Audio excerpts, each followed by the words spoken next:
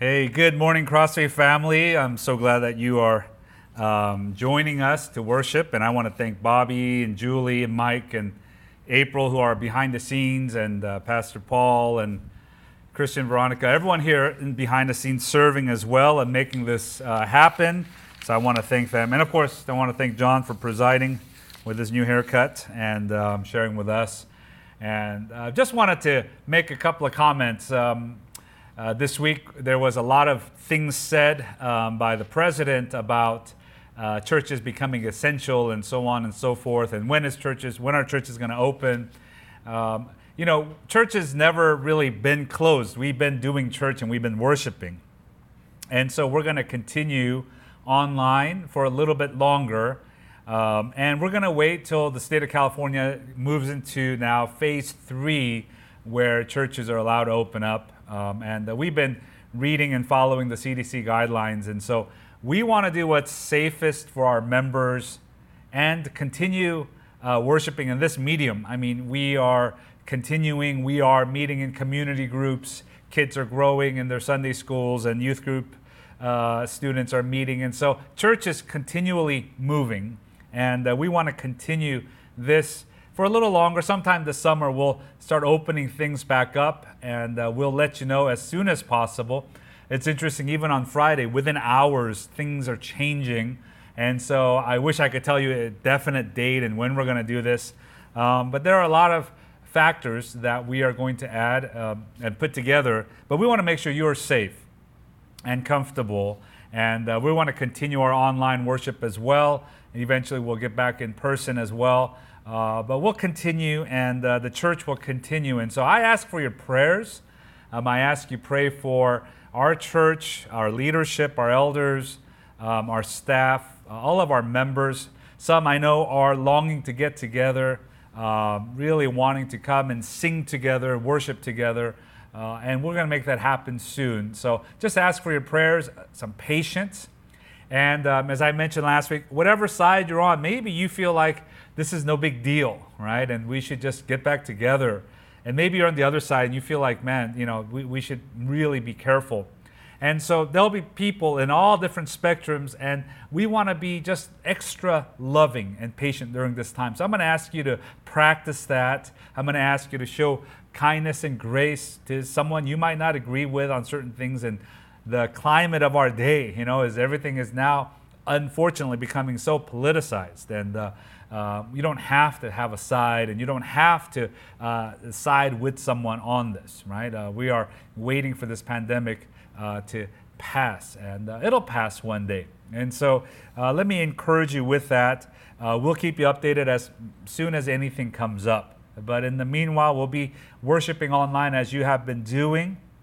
And I just am grateful for all the people behind the scenes who have been making this go so well. And it's at times like this, and trials is a wonderful time for us to really double down and build up our character. This is a time to be generous. This is a time to be extra loving. This is a time to practice our spiritual disciplines. This is not just a time to let go and just waste this opportunity. But times like this, you want to do more. You want to seek God more. You want to practice and grow in your character. And today we look at one of the characteristics of the way of wisdom is our speech and the way that a fool might speak. And in the Bible, there are two types of people, especially in Proverbs. There's the wise person, which obviously the book of Proverbs is trying to make us wiser. This is how the wise person lives. And in contrast to the wise, there's the fool. And the fool is someone who doesn't take now these commands and lives his own way. And the fool does something that's interesting, is they speak very differently than the wise person.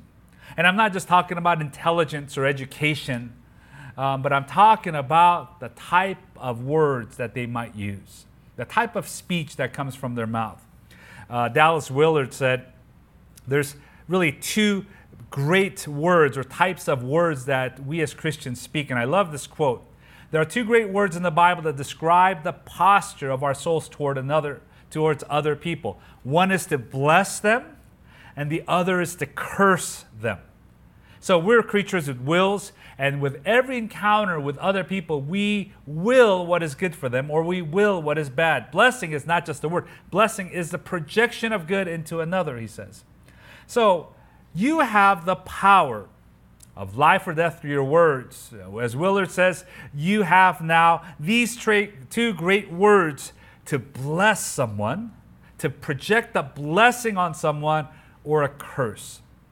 Now, obviously, it's the wise who bless many people. They bless all the people that hear them. And it's the fool who curses others.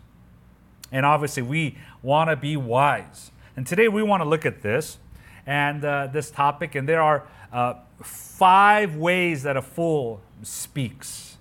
We want to learn what not to do. We want to get rid of during this opportunity that we have at home. 5 ways that the fool speaks that we don't want to copy, right? Last week we looked at how the positive words were like seeds invested in people, and it grows and it's fruitful. And how negative words can be like bullets and it could hurt people. And so we look at these negative, hurtful words. It's interesting. We know the power of negative words. I mean, one quote that I read, Vince Foster, who was with the Clinton administration, when he had died of suicide, he left a note. And on his note, he wrote, here, talking about Washington, here ruining people is considered a sport. Death is in the power of the tongue. And he took his own life. And it has that kind of power. The words we say have that kind of power in this way. There was a study done that talked about relationships. If you want to have a positive, a strong relationship, you have to offset your negative comment. And this is at the workplace or with your spouse or with your family or your friends. You might say a negative comment to them. You might say something discouraging, which we all do. But you have to offset that with 5 encouraging, positive comments. The people who studied this and came up with this report, Fredrickson, Losada, and Gottman, in their study, they said that you have to offset it with 5 positive words in order to now have a flourishing relationship. We know it's the negative words that stay with us. It's the put-downs that affect us a lot more than the positive words. And maybe more than 5-to-1 ratio, we probably have to say a lot more. But in order to maintain some kind of a positive relationship, you have to now reinforce those negative things with 5 positive. And they even talk about even our facial expressions. The negativity we might show, the nods of no or disapproval, all of those are ways we communicate something negative, and we have to offset that with something positive. And there is this type of power. Just a little background on the book of Proverbs. Proverbs is broken up in various parts. 1 through 9 is the first part. 10 through 22 is kind of the meat of it. It's a section called the Book of Solomon, and in it, just in that section, there's 376 verses. Out of 376 verses, 132 of them, 35% of all the verses in just that little section of Proverbs, talks about lips, tongue, mouth, speaking, mocking, etc. It talks about the words that we speak. 35%. It's like 1 out of every 3 sermons are about talking, basically, in that section. And we have to ask ourselves, why is that? Why is it mentioned so much? Why is it so repeated and so much in the Bible? Well, it's because we all talk so much. We all make a fool out of ourselves. We all hurt so many people in our words, and we have to be also very careful. The fool, the Bible says in Proverbs 17:28, even a fool who keeps silent is considered wise. He who closes his lips, he is deemed intelligent. This is not putting down someone who is an extrovert or who likes to tell a story or is talking. This is not saying, oh, well, Pastor, your sermon should be that much shorter, right? Because, boy, doesn't that make you look... It's not talking about that. It's talking about the character of a fool. And the description of the fool's words are described in Proverbs 12:18, the words are rash. They're like sword thrusts, it says. Proverbs 29:11, a fool gives full vent to his spirit, but a wise man quietly holds it back. A fool gives full vent. Don't we say this sometimes with our best friends? And maybe, I don't know, maybe it happens more with our sisters, right? We say, I just need a vent, right? And we say, I guess with guys we do this too. And you might call up a good friend and you say, I just need to have a session and I need to just vent. And you could talk, but it is the fool who gives a full vent to his spirit, who tells everything and every thought that they ever experienced. The fool is the person who thinks out loud and shares all of their hearts about other people, about negative things, about gossip, and so on. And so the fool is described as someone, boy, there's a lot of words in all of us. You might be reading this or hearing this right now. You might be thinking about yourself, gosh, yeah, I do talk a lot. You might be thinking about the person next to you. Oh, yeah, he sure does talk a lot. You should be quiet and listen, right? You might be saying this about someone else. But it's all of us. It's me. It's you. We all talk way too much. And so even in the book of Proverbs, it is written over and over, 1 out of every 3, about your mouth, about your lips, about your tongue, about quarreling, about gossip and slander and so on. Watch how you speak. The fool speaks in negative ways, and these are the 5. And I want to highlight these 5 for us, and then wrap it up with how the gospel of Christ helps us not to be foolish in our speech. Number 1 is the fool belittles others. Belittles. Proverbs 11:12, whoever belittles his neighbor lacks sense, but a man of understanding remains silent. They belittle. The word belittle, as we could say, is to make someone smaller than they are, less significant, less important. You take their work and they make it less of, take a smaller view on it. It's the idea, it literally means to despise or to contempt. And he says this person who belittles his neighbor lacks sense. They're dumb. He's saying you're stupid to do that. Why is that? Because it's your neighbor.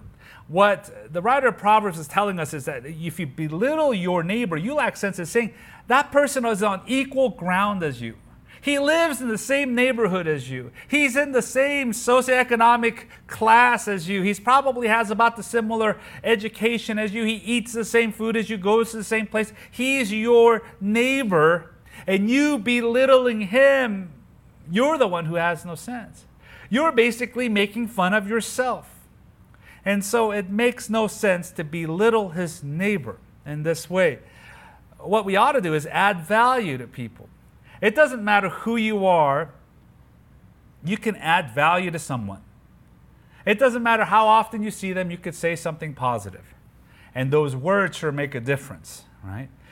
You don't have to be the one in power. You don't have to be the one that's richer or smarter or older.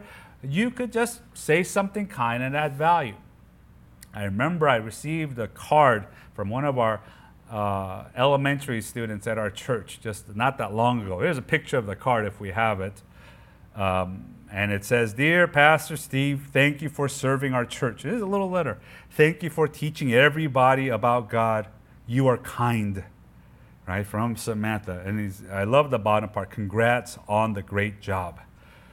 No one's told me congratulations on the great job, right? And maybe after service today, someone in this room might say, "Congratulations on the great job." But it's a little letter, a little card from a little girl at church. Wow, it's nice to hear. Everyone needs this. At the Smithsonian Institution in Washington, D.C., they have one display where they have the last belongings of Abraham Lincoln. And Abraham Lincoln, when he was assassinated at the Ford Theater, all of his contents that were in his pockets are displayed, what he had. And he had 2 things with him when he was assassinated. He had a $5 bill, and he had a old newspaper clipping that was folded away, tucked in his pocket. And the old newspaper clipping was something about him. And the clipping said, "Abe Lincoln is one of the greatest statesmen of all time." One of the greatest of all time. And it says that because someone even like him needed encouragement. Opposition was coming from all sides, and he needed this encouragement. You could imagine President Abe Lincoln pulling that out, right? And reminding himself when someone is questioning him and someone is doubting him or cursing him, reminding himself, boy, of how good of a job he was actually doing. He needed the encouragement. The second thing that the foolish person gets involved in is being quarrelsome. They argue, they fight, they debate all the time. Proverbs 20, verse 3.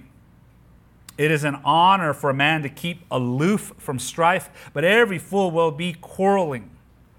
It's the fool that wants to quarrel all the time. It's almost like their hobby. It's almost like a form of communication. They just want to get into it. They want to argue about anything and everything. And you think about this, why does the fool want to use this type of communication? Why do they speak in this way? Well, because they want to show that they are right and you are wrong, right? That's how we quarrel with someone. That's how we argue with someone. And you were saying, well, I think this shoe is pink and gray. And the other person says, no, I think this shoe is teal and purple, or whatever it is that we see. And we say, oh, but yet we can get into an argument. The fool says, no, what you see is wrong. This is right. The fool likes to hear his own voice. The fool likes to say, I'm right. I need to be heard. Let me raise my voice. And it usually starts, where quarreling starts? It starts with complaining. You ever meet someone or know someone who just complains about everything? If it's a little warm, it's too hot. If it's a little cold, it's too cold, right? Sometimes the restaurant's too crowded. It's not crowded enough. Whatever it is, they complain. I read this quote, and I thought this was so fun. It says, complaining is like bad breath. You notice it when it comes out of someone else's mouth, but not your own, right? Isn't that true? Some of you this morning, you haven't brushed your teeth, right? That's what complaining is like. You might say, I smell your breath. I didn't brush my teeth yet. I'm at home. And sometimes with complaining, I hear others, I say, I don't want to hear it, but with me, I feel like it's okay. No. And so this quarreling, all of this is a foolish way of speaking. It's my way of saying I'm right, that I'm smarter, I'm better. The third is obvious, is lying. The fool speaks by telling lies, I want to put it together, by using flattery. Lying and flattery are both negative. They're a little different, obviously, but they're both about what I say to someone's face, what I say to another person. So I might lie to someone, or I might try to flatter them. And these are all ways that fools use to speak. Proverbs 12:19, truthful lips endure forever, but a lying tongue is but for a moment. It's saying it's temporary. That person's lie is temporary. You're not going to get away with it. You're not going to get by forever. The truth will come out. It always does. And it might take a short time or a longer time, but it is temporary. And people will know if you are telling a lie or the truth. Years back, there was a guy that I knew.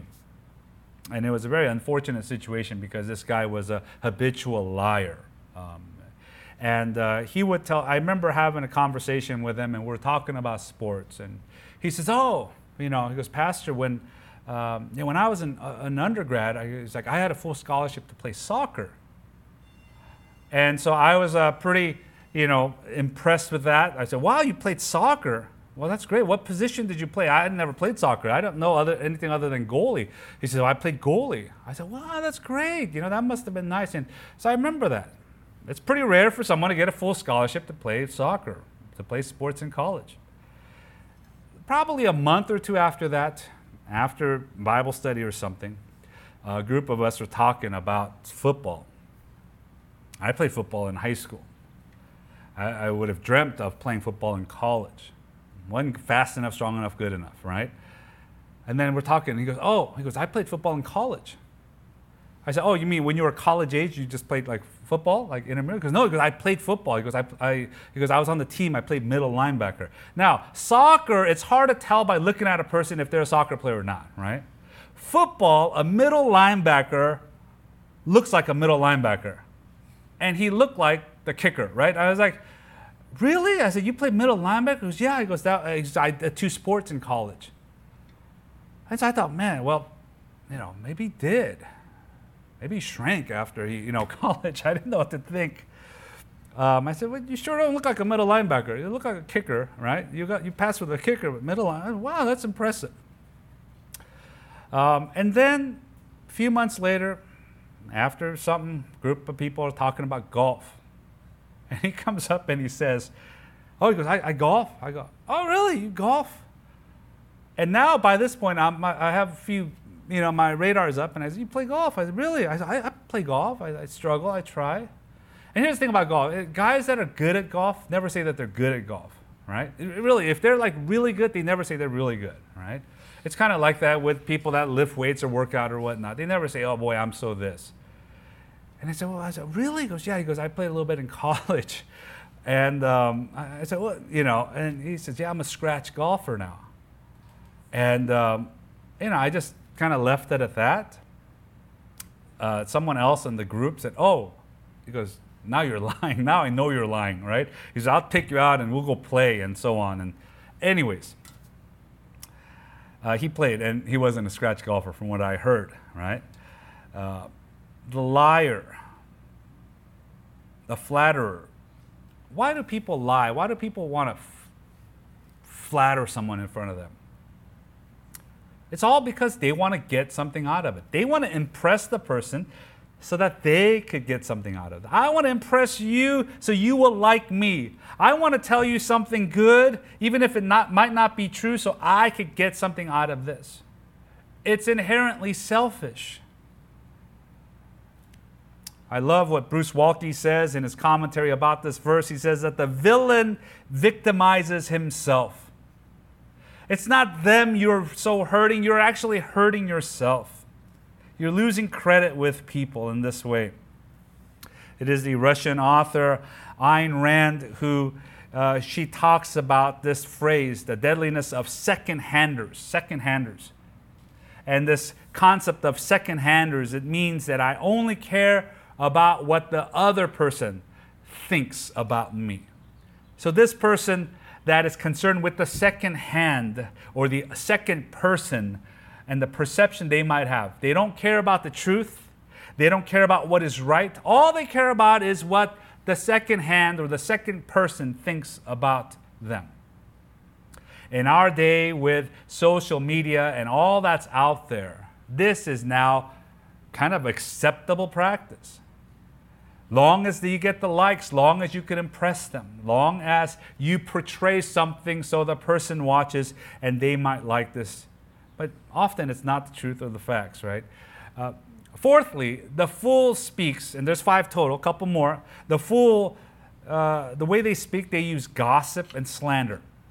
Now, I put these together. Gossip and slander is a little different from lying and flattery. Lying and flattery is something I might say to their face. Gossip and slander is something I would only say behind their back. I would never say these things in front of them. It is R. Kent Hughes in his book, The Disciplines of a Godly Man, talks about these things, right?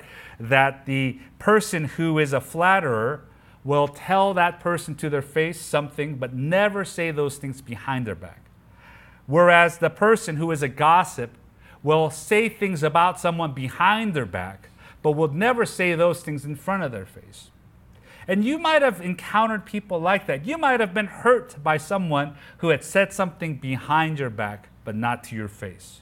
Or maybe someone who tells you something to your face, but they do something on the contrary behind your back. And maybe you, at times, have done this as well. It says that the fool gossips, they slander others. Proverbs 18:8. The words of a whisperer are like delicious morsels. They go down into the inner parts of the body. Words of the whisperer. This is gossip. right? With a whisper. This is gossip. It's like delicious morsels. What it's saying is, it has kind of a twofold benefit. It's like a delicious morsel. It tastes good when I eat it. It's delicious when I eat it, but it goes deep inside, and maybe if it's rotten, you feel bad after you get food poisoning. That's the picture you get here. The words of the whisper are like delicious morsels. They go down into the inner parts of the body. You might hear it, and it's kind of sweet and fun, and it's intriguing. She did what, and he did this, and you hear some of those things to the ear, but when it goes deep inside, it is rotten, and it'll hurt you. Regarding slandering, Proverbs 20, verse 19, whoever goes about slandering reveals secrets. Therefore, do not associate with a simple blabber. There's a story, an old story about a woman in a village. One day she was gossiping about her neighbor, this other lady, and her family, and she told a lot of secrets and a lot of things to the whole village about her. One day she realized, man, she did something wrong, and she wanted to right what she did, and so she went to the village wise man. And she said, "Sir, I did a terrible thing. I spread these lies and gossip. I gossiped about my neighbor. What can I do to make it right?" And the wise man said, "Well, tomorrow go home, take 2 of your chickens, kill 2 of your chickens, pluck all of their feathers, and I want you to bring it to me the next day." And so the lady who gossiped went, and she took 2 of her chickens, killed them, and plucked all of their feathers and gathered. And she walked now back to where the wise man was. And by the time she had reached the wise man, all the feathers had flown out of her grasp, and they were everywhere. And she went to the wise man and said, "Well, I did it, but I only have a few left." And he says, "Now go and fetch every feather that fell out of your grasp." He says, "How can I do that? I can't." She goes, "Yeah, that's what gossip is. It's like the feathers that are spreading, and once it's out, it goes, and it's out there forever, and you can't change it. You can't do anything about it." And she learned a powerful lesson there. And the 5th way that a fool uses his words or her words is they boast about themselves. They brag about themselves. I love what Proverbs 27:2 says, "Let another praise you, and not your own mouth, a stranger, and not your own lips." We all get caught up. Our lips are always guilty of now promoting ourselves, talking about ourselves. It seems like the older we get, we become like Al Bundy. The better I was back in high school, right? The better I was at football, and when I was your age, and we tell things. He says, don't let your lips do the praising, not your own mouth do the praising or boasting. He says, let someone else do it for you. Let that only exclusively be done by someone else. A stranger, it says. It's interesting, it doesn't say your grandmother, right? Your grandmother thinks you're wonderful. Well, my grandmother, when she was alive, she thought I was the best, right? So don't have your grandmother do this. Don't have your mom do this. I read some articles that talked about how to handle moms that brag about their kids so much, right? There in WebMD, there was an article about this, right? How to deal with parents that boast about their kids so much, right? You've all been there. You've all heard that, and you're like, oh my gosh, your kid is not that special, above average maybe, but they think they're the best. They're putting it on social media, my kid's the best. Moms, grandmas might boast about you. So who does the writer of Proverbs say, let praise you? A stranger. Let a stranger see you objectively, and let them be the one to give you some feedback. Let them be the one to tell you if you deserve some praise or not. There's an old German proverb that I read. It said, self-praise stinks, a friend's praise limps, a stranger's praise rings. Right? How true is that? You can't go on Yelp and put a review about yourself, about the work that you're doing. It's the stranger that says, this is great. they are really good. A story about a battleship trying to navigate its way through a very foggy night. And the captain, who could barely see in front of him, could see in through the night, in the fog, a little light, another ship is approaching. So he radios the ship and he says, "This is Captain so-and-so. You need to turn 10 degrees north." And then he gets a response from the captain over there, and he says, "No, Captain, you need to turn 10 degrees south." And the captain of this ship, it was a battleship, so he got pretty annoyed, and he said, and he called him back and says, "You don't understand. I'm the captain of battleship so-and-so. You need to turn 10 degrees north." And there's a pause, and the radio goes on again, and the person behind the radio says, "I don't care if you're the captain of the battleship. I man this lighthouse, and you need to turn 10 degrees south." Sometimes we think we are so great, so good and clever in our own eyes. And the moment that you are tempted to boast and to say, "Boy, look at me, I am so good. Look at me, I'm so this," and you want to now boast about that, man, fight it. Don't do it. Let a stranger do it, if anything. And if it doesn't happen, it doesn't happen. It's interesting that James also, in his letter, talks about this often, about the power of words. And he says here, in James 3:2, he says something interesting. "Anyone who does not stumble in what he says, he is a perfect man." So all of us listening to this, all of us are guilty of these sins, of these foolish acts. The only person who doesn't do this is a perfect man, he says. The only perfect man we know is Jesus Christ. Now we go back to the gospel message. Jesus died for us. He gives us all that we have. We come to him empty-handed, a sinner, able to do nothing, and he gives us everything. What does the gospel do? He now becomes our justification. See, all of these types of speech that the fool uses is a fool's way of trying to justify himself. They'll lie, they'll flatter, they'll try to belittle others to make themselves look good. They'll boast about their works, they'll slander others thinking it makes them look better, and trying to justify their works, their ability, and who they are. But we as people who believe in the gospel realize he is the one who justifies me. He is the one who now defends me. I don't have to speak up for myself. Christ spoke up for me. And what a relief that is. And I close with this quote from Martin Luther. "Christ has done enough for me. He is just. He is my defense. He has died for me. He has made his righteousness my righteousness, and my sin his sin. The defender is greater than the accuser, immeasurably greater. It is God who is my defender." What a thought that is. And so I want to encourage you to go run to the gospel of Jesus Christ. Let him be the one who sticks up for you. Let your boast be about the cross of Christ. That I came empty-handed with nothing, and he gave me everything. And I have all I have, and I don't have to justify my works and good deeds. He justifies me. What a wonderful, beautiful news and message that is. Let's pray together. Lord, thank you that we do not have to speak up for ourselves in this way. We don't have to prove ourselves to other people around us. We don't have to try to compare our accomplishments. Jesus Christ, you are our ultimate justification. You are the one who, Lord, has won everything for us, defeated death on the cross. So God, doesn't matter what others think. Doesn't matter what kind of spotlight I get.